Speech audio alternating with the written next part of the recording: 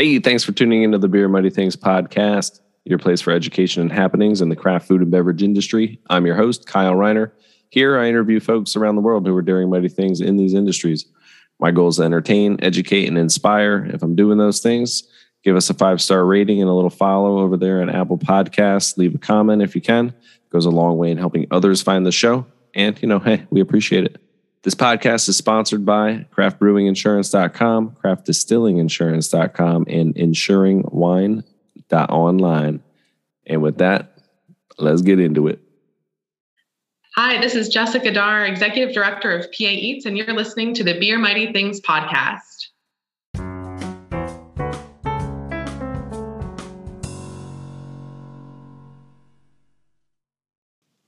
Welcome into the Beer Mighty Things podcast. It's what you listen to while you brew. It's what's in your ears as you drink beers. I have a new friend I just met at the Brewers of Pennsylvania Symposium out at State College. And, I attended her little presentation and I thought it was fitting and simple. And I loved your energy and your smile was awesome. So we are bringing in Anne Gannon of the Largo group. Anne, welcome in. Thank you so much for having me. This will be great. I look forward to it. You're very welcome. Yeah. So I guess what I will say is when I was like, she's awesome is because one of the guys was coming into the presentation and we look at each other. We're like, all right, we need a beer, and he's like, yeah, all right, we'll go get one. And Anne goes, I'll take one. And I was like, hell yeah. You can't have a presentation without a beer. Made it much better. Yes. Yeah. It's just, isn't that cool? It's like, my wife would be like, where are you going? I'm going to the Brewers. We're going to a work conference. She's like, you're taking a trucker hat and jeans. I'm like, uh-huh. And then, so we get to sit there during a presentation and have a beer. It's like, this is awesome, right? It could be worse. Yes. Could be much worse. Cool. And so tell me, let's first, I did a little bit of research about you, spying on you a little bit, but, you had gone down to, I think, Florida Atlantic University and tell me about your golf career. Yeah, so I grew up playing golf competitively all through high school. I actually went to Rutgers University for 2 years and then transferred back to FAU. It was really hard having a winter and my family had lived in Florida. So the idea of really trying to pursue golf was really my goal for the last 2 years of college. And, traveled all over the country, definitely on a dime. My parents didn't have a lot of money, like working in restaurants whenever it was off season, working in clubs, like whatever I could to just save up money and then get in my car and go play.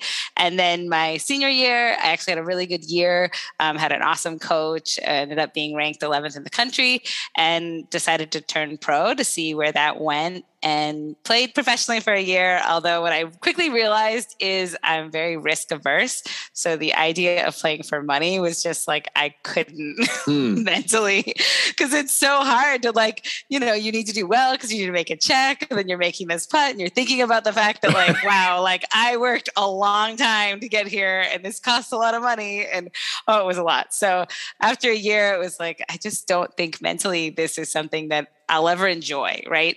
And the idea of, just having a career and then being able to play golf on the side just seemed like a good option. So I went back for my master's in accounting because my undergrad had actually been in economics and there's no jobs for economists. So I had a friend who had been one of my professors who's like, well, try accounting. It's really similar.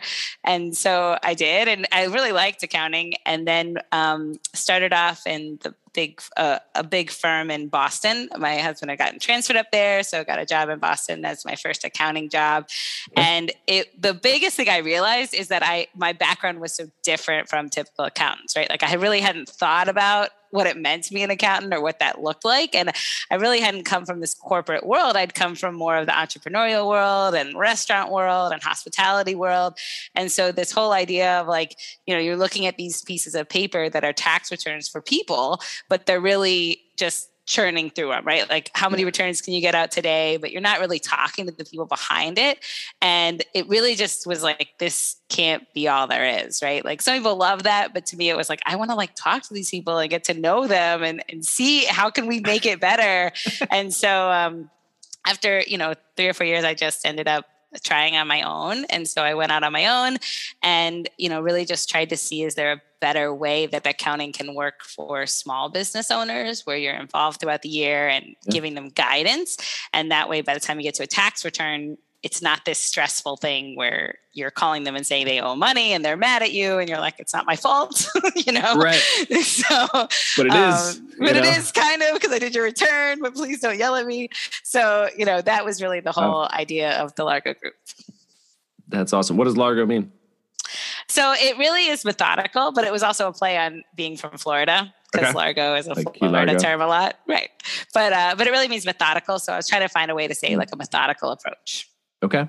And that's what we do try, from an insurance perspective is, an ongoing monitoring throughout the year so that, we don't have these large audits, right? So we don't have these large things that kind of slip through the cracks. So I appreciate that. I also think kind of like, well, first of all, did anybody tell you that, like, hey, your accounting season is so hectic that you'll probably never golf again? Did anybody tell you that?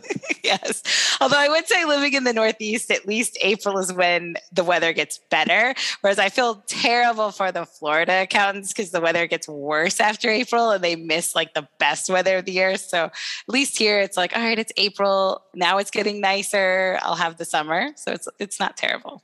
Awesome. In golf, we want to have the lowest score, right? We want to reduce our strokes. And I think with, your help as an accountant, right, you want to reduce taxable income and any gaps or mistakes. So they're kind of similar, right? Oh, definitely. And I feel like the whole pandemic has really made me like dwell on like things you learn from other areas. And I feel like for some reason during the pandemic, it just reminded me so much of like golf where you're just beaten down so much in the game of golf to the point you're like, I'm a horrible person. But then you have to find a way to like get past that and move on. And I felt like the emotions of like how just draining it can feel, but you have to find a way through it was really similar to like what we were all going through during the pandemic. So I'm sure even you like just being involved with restaurants, it was like, we're all feeling this horrible thing, but we have to find a way to get up tomorrow and go forward and think clearly. And so, I feel like now I've found more similarities to golf than I ever realized. On the podcast, we talk a lot about just, mental health or discipline and focus. Like it's, when, shit's hitting the fan with the pandemic, it's like, all right, we can't have people here, but you got to shift that mindset. Like we can't do this. Like, to how can we do this? What options do we have? Because you can easily close your mind, close that box and go down a bad tunnel. Right. So, just getting out of your own head, and same with golf. It's like, I can't get off the tee box. I can't do this. It's like, no, you can, walk through your steps. Like, let's take a deep breath. How do we do this? Right. There's gotta be a way, and you're going to have another X amount of strokes for the rest of the day. So, but focus, discipline. Golf is, I think like 13 holes would be perfect. I start to lose focus. I feel like 14, 15, 16, and then like 17 and 18, you're like, shit, I wish I could play another 18, Yes. It messes with you. It's a very humbling sport. Oh, completely. It's very humbling. Yeah. Pain in the ass. And today is a beautiful day. You're in Pennsylvania, right? Yes. Yeah. Today it's like I scheduled a full day of meetings. I'm like, I should have looked at the weather. I know. It's so nice out. It's beautiful. So yeah. Cool. Well, how did you get into the beer world? Yeah, so I first started getting into hospitality just again because of my background. I felt like I knew it, and I also feel like accountants are always afraid of restaurants or hospitality because it's so messy, and it really is. But I felt like, well, it's not really something that you should be scared of. Like, it's really something to learn more about. So, started going to that's food the mindset. shows. How do we get in there? The golfers, because you've been beaten down your whole life. You have to pick yourself up. But no, I think it is, as you learn more about it, you're like, well, there's also such a need in restaurants and hospitality because it's so hard. And then, just started getting involved with restaurants first, but then some that had breweries, and you quickly realize like there's so much to know on the beer side that I feel like people don't realize. And really, there is this expectation or this assumption that your accountant at the end of the year, well, they're just going to know. And I feel like especially in beer, because you're producing your own product, they have no idea. And sometimes like the cost of your beer is just like lost in translation. And especially when you're buying product at different times and 8 months of grain in one delivery. And, there's just a lot that I don't think accountants at the end of the year could really figure out. So, really started to dig in on, well, how do we work on the transfer? If you have a production and then you move it to your restaurant, like what does that look like? Mm-hmm. What is the cost of making your own beer? Is it more than if you bought it somewhere else? Less? Like all of those things, I think as a business owner are so important to know. And it's not just geeking out, although it is kind of fun to figure it out. But as an owner, like you need to know, does the brewery an X win or is it actually like an X loss, but it's for the benefit of getting people in the door, right? And either are okay, but I feel like we have to look at the brewery and really dig in to know those numbers. Awesome. Yeah, you just mentioned, we'll get into cash flow and things like that, but it's like, there's no cans, so we got to buy them all now, right? And that's going to jack up your cash flow. It's going to jack up your projections. Now I just talked to, a bunch of distilleries, like, we don't have any bottles. We had to change a bottle. Or we're so off brand because we're just using what we can. It's like, that shortage is real. And then again, if you do have ability to buy some, raw materials or whatever, like you're going to buy as much as you can, and then that's going to screw up your cash flow. Maybe you can't make payroll, right? So we'll talk about that. You have created, I guess you've written a book. Is that right? All right. Yes. So this book is called Never Again. It is the 4 pillars. And tell me, what does never again mean? Well, I mean, I feel like the first thing for anyone who, was in the hospitality in 2020 is really finding your own never again. Like, what is the one lesson that you learned going through it? Because I think we all had different lessons that, could have done differently going in or could have been better prepared. But I think that's a really important starting point for business owners, and not from the standpoint of like beating yourself up, because it was such a crazy situation where 2019 was so good that a lot of people had, taken their foot off the gas or just had kind of assumed it would chug along forever. And so when 2020 hit and all of a sudden you go to zero, it's like, wow, I have no idea where I am. And I think for us, it was crazy because we do weekly calls with our clients. So, your normal weekly calls, you're talking to them. Like I had some people who had just opened, like just cashed their first paycheck to themselves, like such a high to like nothing, you know? And so kind of assessing that I think is really important, because this is a really good opportunity to build your business differently, to not just come back to 19, but take those lessons. So the never again is really different for everyone. Whether it's cash flow, like I will never again run a $10,000 buffer. You said if I have a $30,000 payroll, like no, I have to keep $50,000 at all times. So I know in my head I can make it through another payroll. I have some people who say, never again will I do terms, right? Like I'm not going to go back to 30 days because when the pandemic hit, I had a full 30 days of bills that had to get paid that I didn't have any cash coming in. Yeah. So I feel like really digging into like those lessons can help us set up and not forget what we all went through last year. Yeah.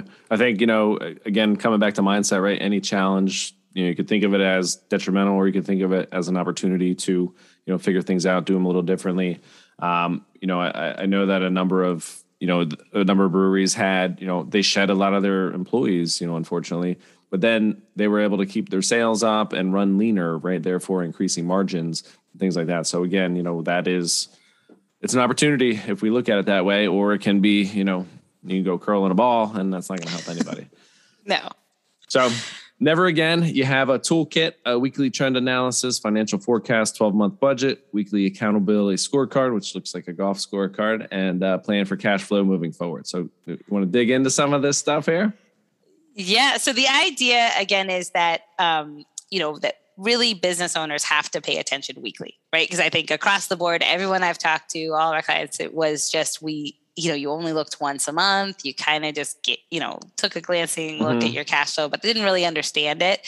So I think especially now, because a lot of our clients tell us this year is actually harder than last year because of all the price changes and supply issues. Yeah, raw material costs. Labor issues, that there's just everything getting thrown at you this year, and you don't really have this, PPP money or anything else to help. So I feel like because of that, if you're at least build yourself the same checklist that you would a manager or, even someone on the line, that you can really start to develop good habits. And so you are inherently, better prepared. So the toolkit really is about building the tools that make you a better owner and the things that you have to know every week so your business is in good hands. But Anne, I'm so busy. I don't have time to set aside to review this stuff.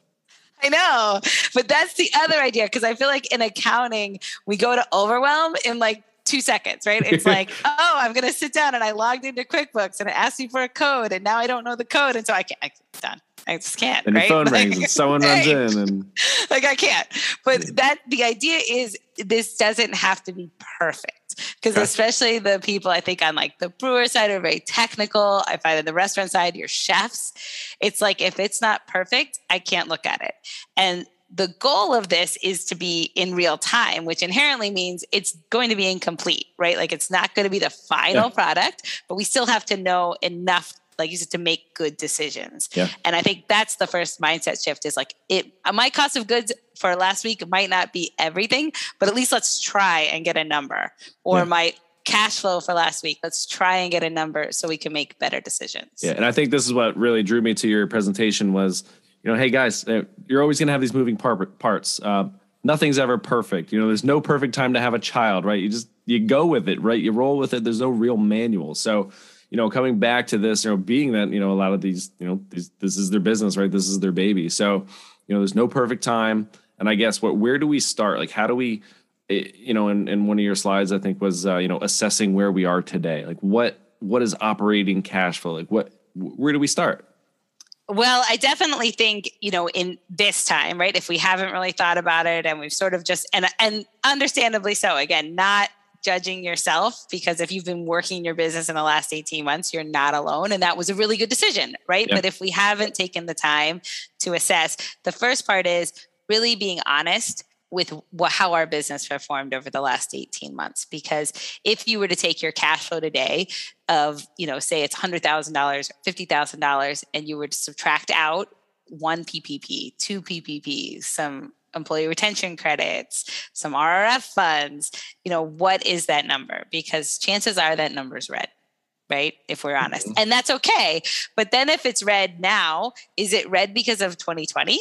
And we've been like break even since then?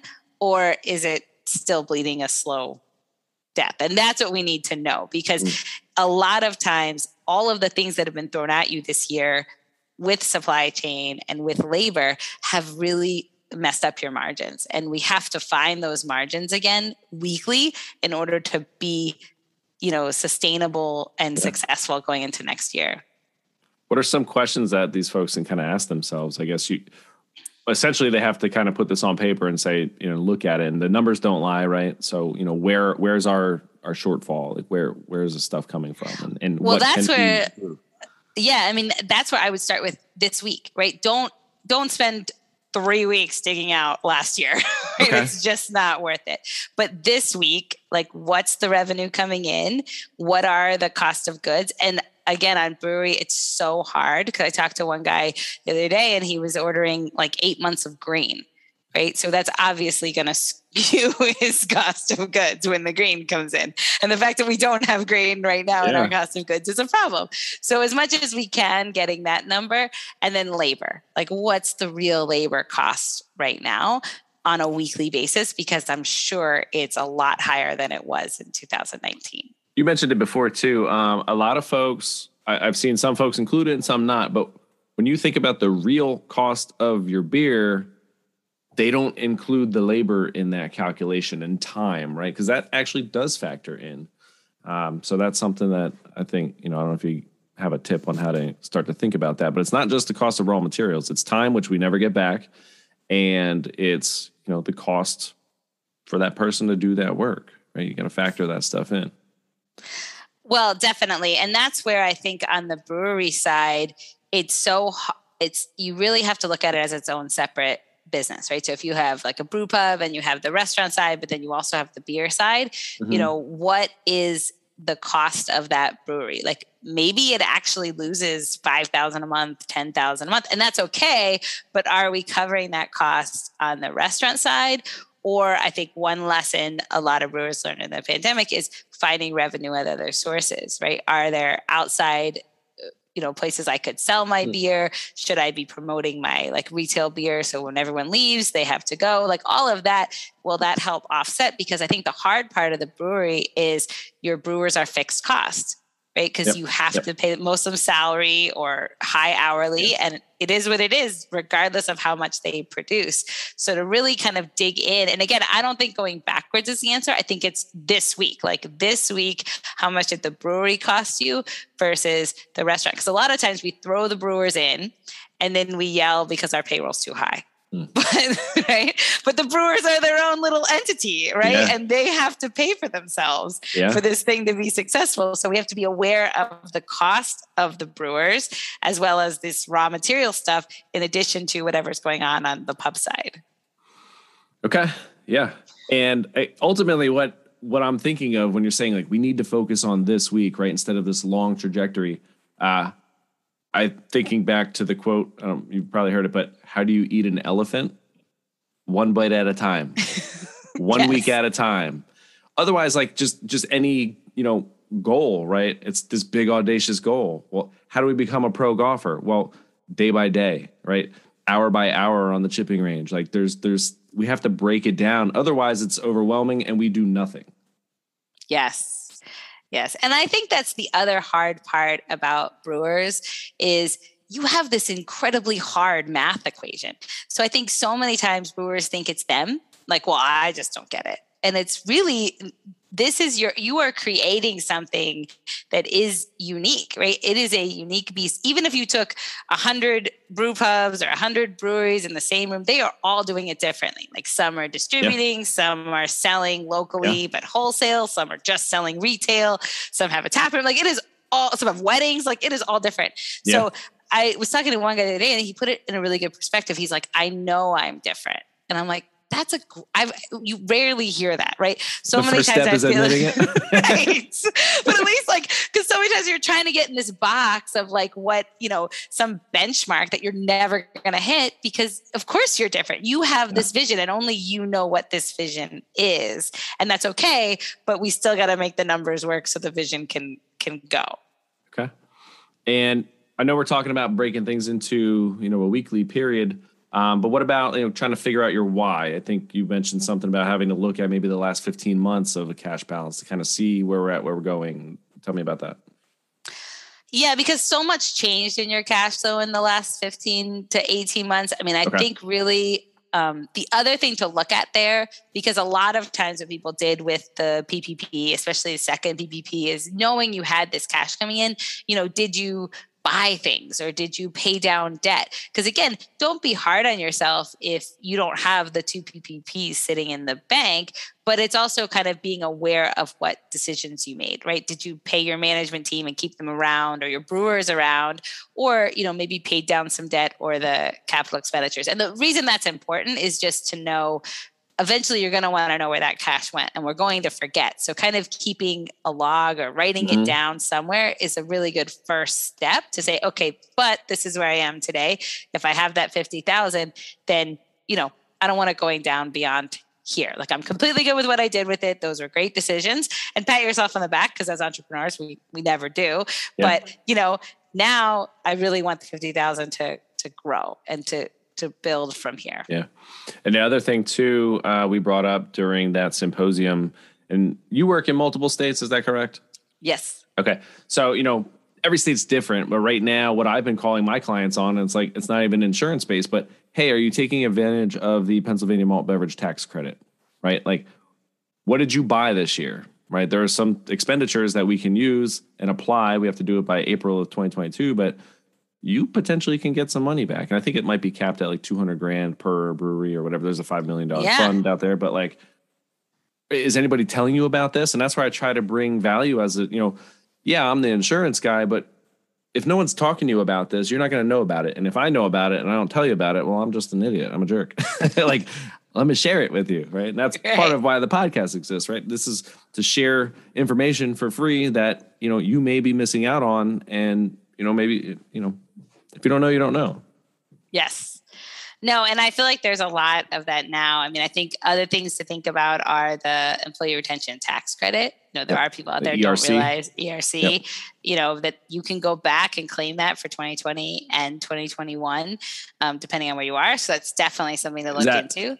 Even if you took a PPP loan, right? Yes. Okay. So a lot of folks think that, hey, if I did one, I can't get the other. It's like, no. And like, no matter what, even if like you're applying for college, like there's always some grants out there. There's some scholarships that aren't being taken advantage of. Like you don't know if you don't ask.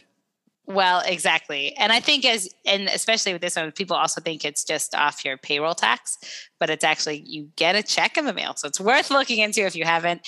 Yeah. But I agree with you. I mean, there's empowerment zones. I mean, I think if anything, the last 18 months taught restaurant owners to do some research on government programs. Yeah.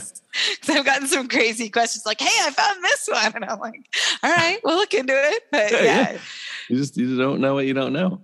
Yes. So we just talked about kind of taking bites of that elephant, looking backward a little bit, trying to assess what's going on. And then let's talk about, kind of now projecting into the future, right? Going along step 2 of the toolkit, let's talk forecast. Let's plan for cash flow. So where do we go next? How do we forecast?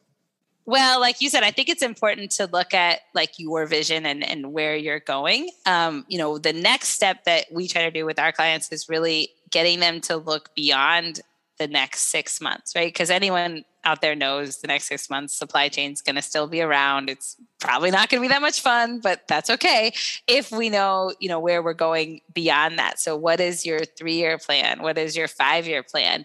And that may seem, I think, hard, especially for owners who are kind of still in the thick of it. It's like, I don't have time to think about that right now, but that's the starting point to building a budget and a forecast and targets for cash flow. Because if your plan is growth, then we're going to need a lot of money in the bank, right? You're going to have to pay for this. But if you're kind of at the end and you're like, all right, I'm just going to kind of ride this out for the next 3 years, that's a different mindset for how much cash you need and how much money you're going to pay managers and all of those other decisions. So I think as much as it's hard to, even just taking that minute to just look and see, where do you see yourself in 5 years? Yeah. And that's a good place to start. Yeah, I even think so. When you're mentioning that, I'm thinking of trends, right? It's like it could be trends of beer coming down or trends of people going where depending on the season, or trends in the negative way of like, what's running out? What do I need? What might I need then? And again, I guess talking to other brewers, and it's a good industry, right? People want to help each other. So, what are you seeing? What do you think? How are you planning? How aren't you planning? So, I think trends are something that, we're looking at, again, it could be 2 years down the road, what's going on in Europe, right? Because we tend to do like the ready to drink cocktails have been huge over there for a long time. And now we're just starting to be like, oh, hey, ready to drink cocktails are cool. And now everyone, same with the seltzer craze. It's like, now everyone's doing it, but then like, are we too late? What's next beyond that? So can you think 2-3 steps ahead, and that's fun over a beer, like get a whiteboard and just draw on it and, use your imagination, right? Yes. As when we're kids, it's like, hey, go use your imagination, play with your imaginary friend. And now as you get older, like we forget to play, right? I know. It's so true. And you're right. Like, what are the new things that are going to come down? What are the things you want to explore? Like, even if it's your existing beer, is it a tap room? Is it, events? Like, I feel like weddings kind of have become like in all different areas, like, not just the traditional. It's like maybe you can host weddings and have large events or start a distillery if you don't have one, because that's great margins. Right. Right. It's great margins, but it's also different, right? So it's like, I always think of that as like, I drink beer, right? So I drink beer, I'm going to go get more beer, right? I can drink beer rather quickly. When I get a bottle of vodka or whiskey, like you buy it, it has a great margin, but you're not buying it as often. Yeah. So, but there's trends. I'm sure there's data on that and all that. That's not my job, but that's how I think. I'm like, I don't buy that nearly as much as I go and buy beer. And those are complementary products too, right? So. Well, and I think it's something, like you said, I mean, I think it's like a different customer. So that's the other thing, is really kind of exploring what's changed in your customer behavior, because it's, even if your sales are back, I guarantee it's a different customer now than it was. Yeah. And different buying habits, COVID was great because I can now get beer delivered to my door, right? Like I don't have to go outside. Like that's cool. So I had a meeting today that started at 11, and I really wanted a smoothie from this place down the street. So I ordered it online, finished up my phone call, walked, picked it up. It was already paid for. I didn't have to wait in a line that was like 6 people deep. I walked up, grabbed it, walked back to my office, and I was 4 minutes early for my meeting. Yeah. Like before COVID, I would have just been late for my meeting, or I wouldn't have ordered it. Right. Right. So it's just like we have options. I know. And that's, I think, for business owners not to be afraid of that, because you still bought the smoothie, right? Yeah. So it's not like a bad thing for the smoothie owner that you did it remotely. Yeah. Yeah. Maybe there was like a online ordering fee that they lose out on or something, but I could have just not went, right? That online system gave me the opportunity to go. And it was a beautiful day. I got some good vibes outside, so, okay. What do we look at? I guess, again, just talking forecast still. How long? Like, you could probably do this in like a 20-minute session, right? Just sit down and you're going to have a beer after your shift. You're going to have a beer during your shift, or like on a Saturday, you're going to have a beer. So like, why not get out a notepad and just scribble your thoughts down while you're having your beer, right? It doesn't have to be elaborate. And it doesn't have to be, that's the other part, is it doesn't have to be the 4 pages of your P&L line by line, painful, like getting irritated.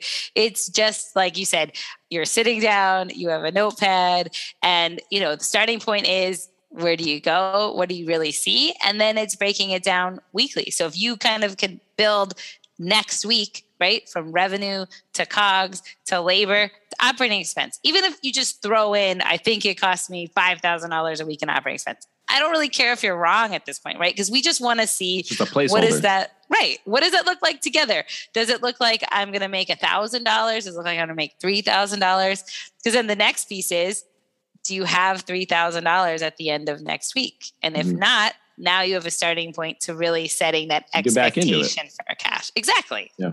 Yeah. And I think there's a quote a long time ago that I saw was like, the best way to start is to start. Yes.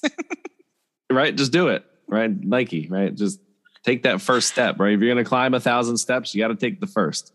Yes. When's the best time to plant a tree? 20 years ago. When's the next best time? Today. Right. Right. Just freaking do it. It's not fun. And again, as you mentioned, like it becomes this big audacious thing where like it's too big and it's analysis paralysis. We stop. Yes. So break it down in the little itty bitty elephant chunks. Yes. How do we track our trends? Like how do we hold our teams accountable? Things like that. Well, that's one thing I definitely think, getting your team to buy in to a weekly. So, we call it a scorecard, obviously to play on golf, but it's true, right? Because at the end of every hole, you write down your score, for better or worse. But there's also something to that to put that behind you. And at the end of every round, it's recorded. And then over time, you get to see your handicap, right? Exactly. And it is what it is, but you have to track it. And so the same is true on our team, because if we're never holding them, and not in a bad way, but holding them accountable to last week, then you don't have a way to improve this week. So you're actually hindering their growth as a team. The more we're just like, supply chain's crazy. I don't even know. Like that, it can't be. We have to know, or at least try to know right now. So definitely, going down the list and saying, okay, who's going to really own revenue? Right. And especially for brewers, I was having a conversation with a guy today, and it's like, if we don't know the transfer to our, if it's a brew pub and you're selling it on the restaurant side, if you don't know that as a brewer, still come up with like, what would you really call last week in sales, right?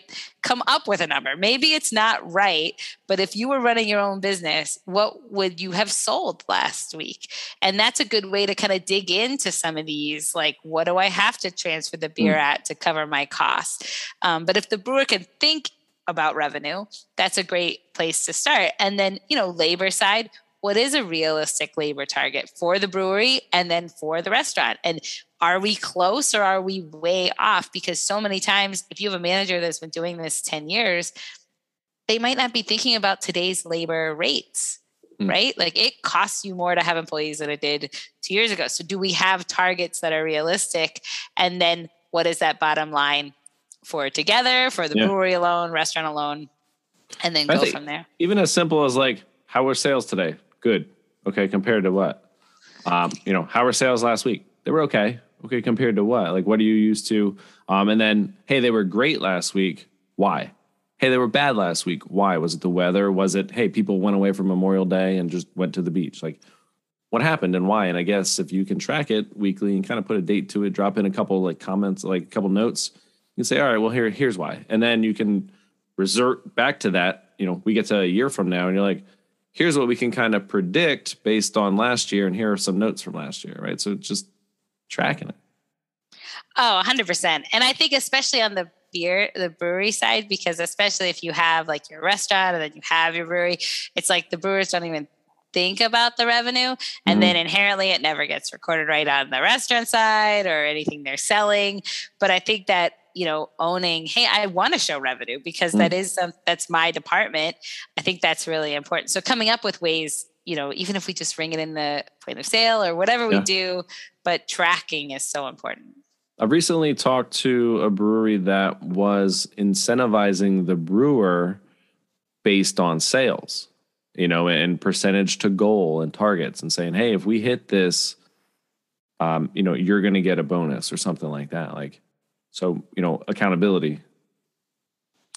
Oh yeah. I think employees want that. I think employees right now want to know that there's an upside, that they can make more, but you don't have to give it away. I mean, I think it's okay to make them earn it and make it a team effort. Like, hey guys, we need to track this better. If you do this, we're all going to win. I went to a seminar yesterday and there are 3 things that your team wants to know. Oh, right. So everybody, every employee wants recognition, right? And it comes back to that, like the 1 Minute Manager book, right? Everybody wants praise. They want to know where they stand. And as a manager, you do it publicly, praise them publicly, right? Catch them doing things right and praise them in front of others. It makes them feel good. So people want recognition. People want purpose, or to work for a company where they know the purpose or that purpose aligns with their thoughts and goals. And they want to know that they have room to grow. Right. So there's nothing worse than saying, oh, why am I doing this? There's no upside. Right. So, or why am I doing this? They don't recognize it anyway. So why am I working hard?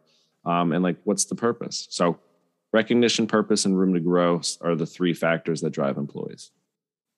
Those are so good. And I think as a brewer, especially, I mean, the sky's the limit, right? Like Sam Adams started out of a suitcase. Like you guys can do great things, even more than like a restaurant that needs another location. I mean, you have this brand and I think your employees want to buy into this brand. So incentivizing them and making it a team effort is because so many times I feel like as an owner, or like you like hold back because you don't want to stress out your team. But I think they want to know, they want to be part of it. Yeah. And cash flow is going to affect the owner sometimes, right? So non-operating events, quarterly tax payments, debt payments, paying down other debt, and owner taking income. So those can impact the owners, which again, trickle down effect, as the owner, your attitude can be felt through the staff and through the building. So, again, taking that time, taking an hour to just chill and just even 20 minutes, again, just sit and review, gather yourself, Well, and I especially feel like for the owner, when it comes to cash flow, so many times, especially in the hospitality and restaurants, you tend to get down on yourself. Like, well, I've just had to work, every Saturday since the pandemic, and you're not wrong. I mean, those are really hard things, but I would encourage you to take a step back and look at that as a choice, right? Like you could have hired somebody and paid them to work whatever X amount, but instead you chose to work in that, which actually saved you money. I think the hard part as an owner is we don't always see that money, right? We don't always have a paycheck. We don't always have a bank account that's growing. But on the flip side, if you're working instead of somebody else, you're saving that money. So are you aware of that? Like, would it make sense to pay yourself? I think so many times pre-COVID, one of the biggest lessons that I could say that I've seen and that I hope every business owner pays attention to is how many people left money in their business. I have clients who have been doing this 30 years and took very low salaries, never took the money out. It was all about growth. And we have 8 locations and 10 locations. Pandemic hits and it all almost went away. right? And you have nothing. Like they have no retirement. You have nothing. But on the flip side, should we have taken money out in those good years, right? If we show $50,000 at the end of the year, I mean, I have, on the flip side, other clients who literally take to the penny. Okay, I'm going to withdraw $45,000 because I'm taxed on the 50 anyway. So that 50 is really mine. I could choose to leave it in, but I could also take it out and really focus on myself as an individual versus just the business. Because we believe in the business. Like you said, the business is our baby, but what happens if it goes away? Like we have to make sure we're paying attention to ourselves. And I think sometimes the frustration we feel with our finances is really not being aware of what does this business need to make your life work? And are we making enough to make both work? Mm-hmm. Mm-hmm. All right, cool. Yeah, that's a lot. That's deep. That's heavy. It's deep. I know. You know, like the first 3 months, because we are so different from most accountants, right? Most accountants didn't really see what was going on until maybe quarterly planning or, you know, maybe even year end. But we're weekly. And it's like, oh my God, like people I've like been to your restaurant. And I literally sat in the room with one of my clients out in Washington State as the world shut down. And it's like, this is their life. Like, what do we do? I mean, you guys, I know you guys don't have a backup plan. Yeah. And who would have ever thought you needed one? You're an $8 million, $10 million operation. You're fine. You're great. And then all of a sudden it's like, oh, wow. Like all of us missed this and planning. You know, it was scary. And I think that's the biggest thing is like, how do we make sure we're all prepared and thinking about that? Because entrepreneurs, it's like, you want to roll the dice, right? It's like, it's a great year. Let's go. But like, no, we have to have a plan that's not just your business. Like that's the biggest lesson. That's awesome. Okay. So toolkit here, proactive tax planning. What are some end of year tax tips that you can throw out there for our manufacturers? Yeah. So definitely, like you said, I think the whole idea of like, did you buy a tax credit? I've somebody who even think about like R&D tax credit. There are definitely some research and development things that are out there, state and federal. So, you know, something to look into. And even just like local town, right? Like a local city sometimes. Yes, definitely. So being aware, because as brewers, you qualify for a lot. You know, the other things to really think about is just take a look at where you are year to date, because the weird thing that's happened is if you've raised your prices is that you actually might have a bottom line that's bigger than you've had in prior years, because the good side of inflation is your fixed costs become cheaper. The dollar's worth less. So being aware of what that is, because we really want to pay attention to tax rates. Like if you're paying yourself on a salary, you've already paid yourself through November, but if December is going to put you in a different tax bracket, maybe we don't, maybe we take it as a distribution. So really running the numbers year to date and assessing. And then, you know, I think the other thing is reimbursements, right? Like if you pay for your cell phone on your own or have other things, you can definitely run some of that, you know, through your business if it's business use, and really making sure that you get credit for that. Perfect. Reducing our golf strokes, reducing taxable income, staying in that lower tax bracket. There's a lot of things that you can do, you know, legally that exist, right? So work with the people who know what the heck they're doing and ask. Well, and another one is, you know, like I said, it's so important to look at where you're going tax rates before the end of the year. Because another strategy that is completely allowed is if you have kids over the age of 7, you can actually put them on payroll and pay them up to $12,000 that is inherently tax-free. Really? Swear to God. It is allowed. If you look up like kitty tax or whatever, but yes, it's a strategy. You know, the government still gets Social Security or whatever. But, you know, basically the way it works is they go on up to $12,000. They would file their own return. They just wouldn't claim themselves. So the income would be zero. And then the business would get the deduction. Definitely something to think about. The child of the business owner. Yes. Okay. Yes. Yeah. Huh. So if you're in a 25-30% tax bracket, that can save, those are real dollars. And some people do it, like I have some clients who do it and literally have the kids save it. Like instead of doing like a pre-tax 529, do it that way and just put the money in a savings account. But knowing your tax rate is so important for business owners, because it doesn't always make sense. But if you're in a higher bracket, your kids may be in a lower bracket. Yeah. Interesting. Very cool. Smart. Yeah. All right. What else? Anything else we could think about? Anything we've left out, do you think? No, so I would just say, check out our website. We offer free courses all the time. And what is your website? Where can we find you? The Largo Group. So largogroup.com. We have free courses all the time. If you register, you'll get emails. Our goal really is to provide resources, whether you work with us or not, just to help the hospitality industry. Okay. You ready for some rapid fire? Yes. All right. Bucket list golf course. Ooh. I'm going to go Pebble Beach. Nice. It's beautiful. I've never played it. No St. Andrews? I know, but I just don't like playing in cold. So. Just rainy and windy all the time? No. So if you're going to spend that money, again, risk averse, let's make it pretty and nice and an ocean. I'm all about that. Favorite board game? I would say Monopoly. I love Monopoly. Because you have all that extra time to kill? No. All right, so we're coming up on like Christmas movies, Christmas time. What's your favorite Christmas movie? Watch it. Christmas Vacation, Chevy Chase. Nice. It's awesome. It's the best. I actually looked. I still have it. It's just on the DVR recorded from last year, and we'll watch it 300 times. Oh yeah, it's the best. Not going in our yard, Russ. It's going in our living room. Yes. Cool. What's your favorite style of beer? IPA. I like IPAs. Okay. What's in your fridge right now? Well, Sam Adams is my favorite, just from all the years living in Boston. But I do love craft beer, so kind of get 21st. Craft beer. I know, kind of. Technically. I feel like people don't look at Yingling or Sam Adams as craft, but by definition, they still fit. And I love their story. Changing the definition. Yeah. Yeah. It's very cool. So. Do you keep your beer in a suitcase like he did? No. Awesome. Cool. And well, that's all I got for you. I appreciate your time. It was a lot of fun. Oh, thank you so much. It was great. You're very welcome. I appreciate you and cheers. Thank you. Cheers.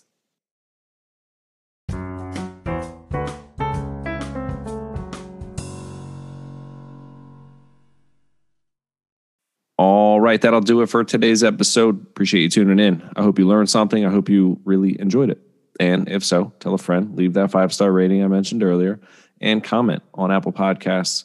Subscribe on any platform. Spread it around the world. Let's make it happen. I appreciate y'all. Cheers and beer mighty things.